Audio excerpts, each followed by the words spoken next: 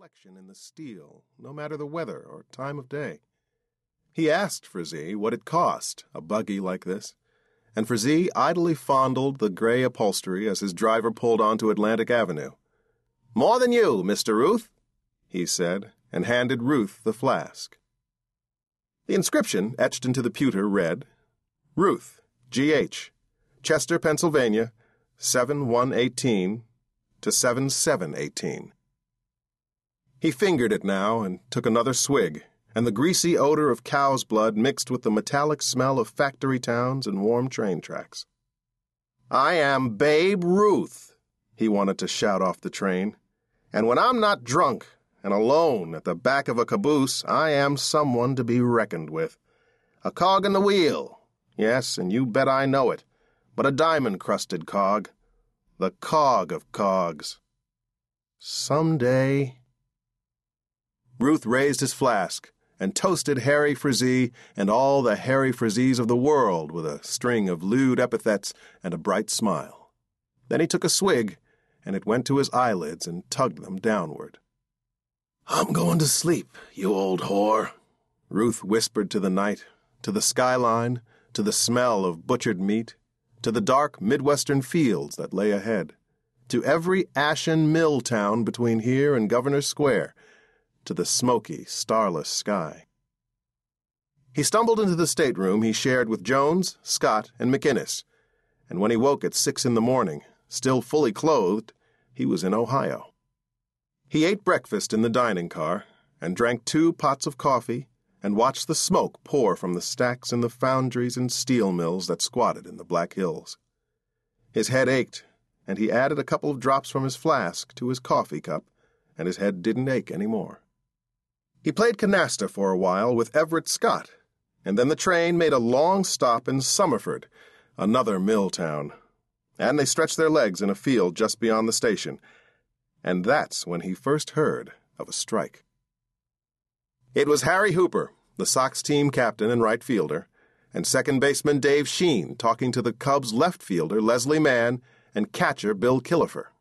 McInnes said the 4 of them had been thick as thieves the whole trip. "About what?" Ruth said, not really sure he cared. "Don't know," Stuffy said. "Muffing flies for a price, you think? Tanking?" Hooper crossed the field to them. "We're going to strike, boys." Stuffy McInnes said, "You're drunk." Hooper shook his head. "They're fucking us, boys." "Who?" "The commission. Who do you think? Heidler, Herman, Johnson. Them." Stuffy McInnes sprinkled tobacco into a slip of rolling paper and gave the paper a delicate lick as he twisted the ends. "How so?"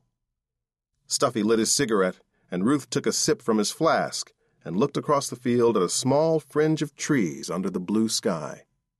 "They changed the gate distribution of the series, the percentage of receipts. They did it last winter, but they didn't tell us till now." "Wait," McInnes said. "We get 60% of the first 4 gates." Harry Hooper shook his head, and Ruth could feel his attention begin to wander. He noticed telegraph lines stretched at the edge of the field, and he wondered if you could hear them hum if you got close enough. Gate receipts, distribution. Ruth wanted another plate of eggs, some more bacon. Harry said, "We used to get 60%. Now we get 55. Attendance is down, the war, you know, and it's our patriotic duty to take 5% less." McInnes shrugged. "Then we forfeit 40% of that to Cleveland, Washington, and Chicago."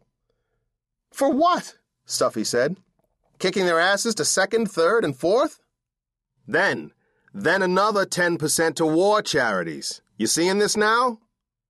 Stuffy scowled. He looked ready to kick someone small he could really get his leg into. Babe threw his hat in the air and caught it behind his back. He picked up a rock and threw it at the sky. He threw his hat again. "It'll all work out," he said. Hooper looked at him. "What?" "Whatever it is," Babe said. "We'll make it back." Stuffy said, "How, Jidge? You tell me that. How?" "Somehow,"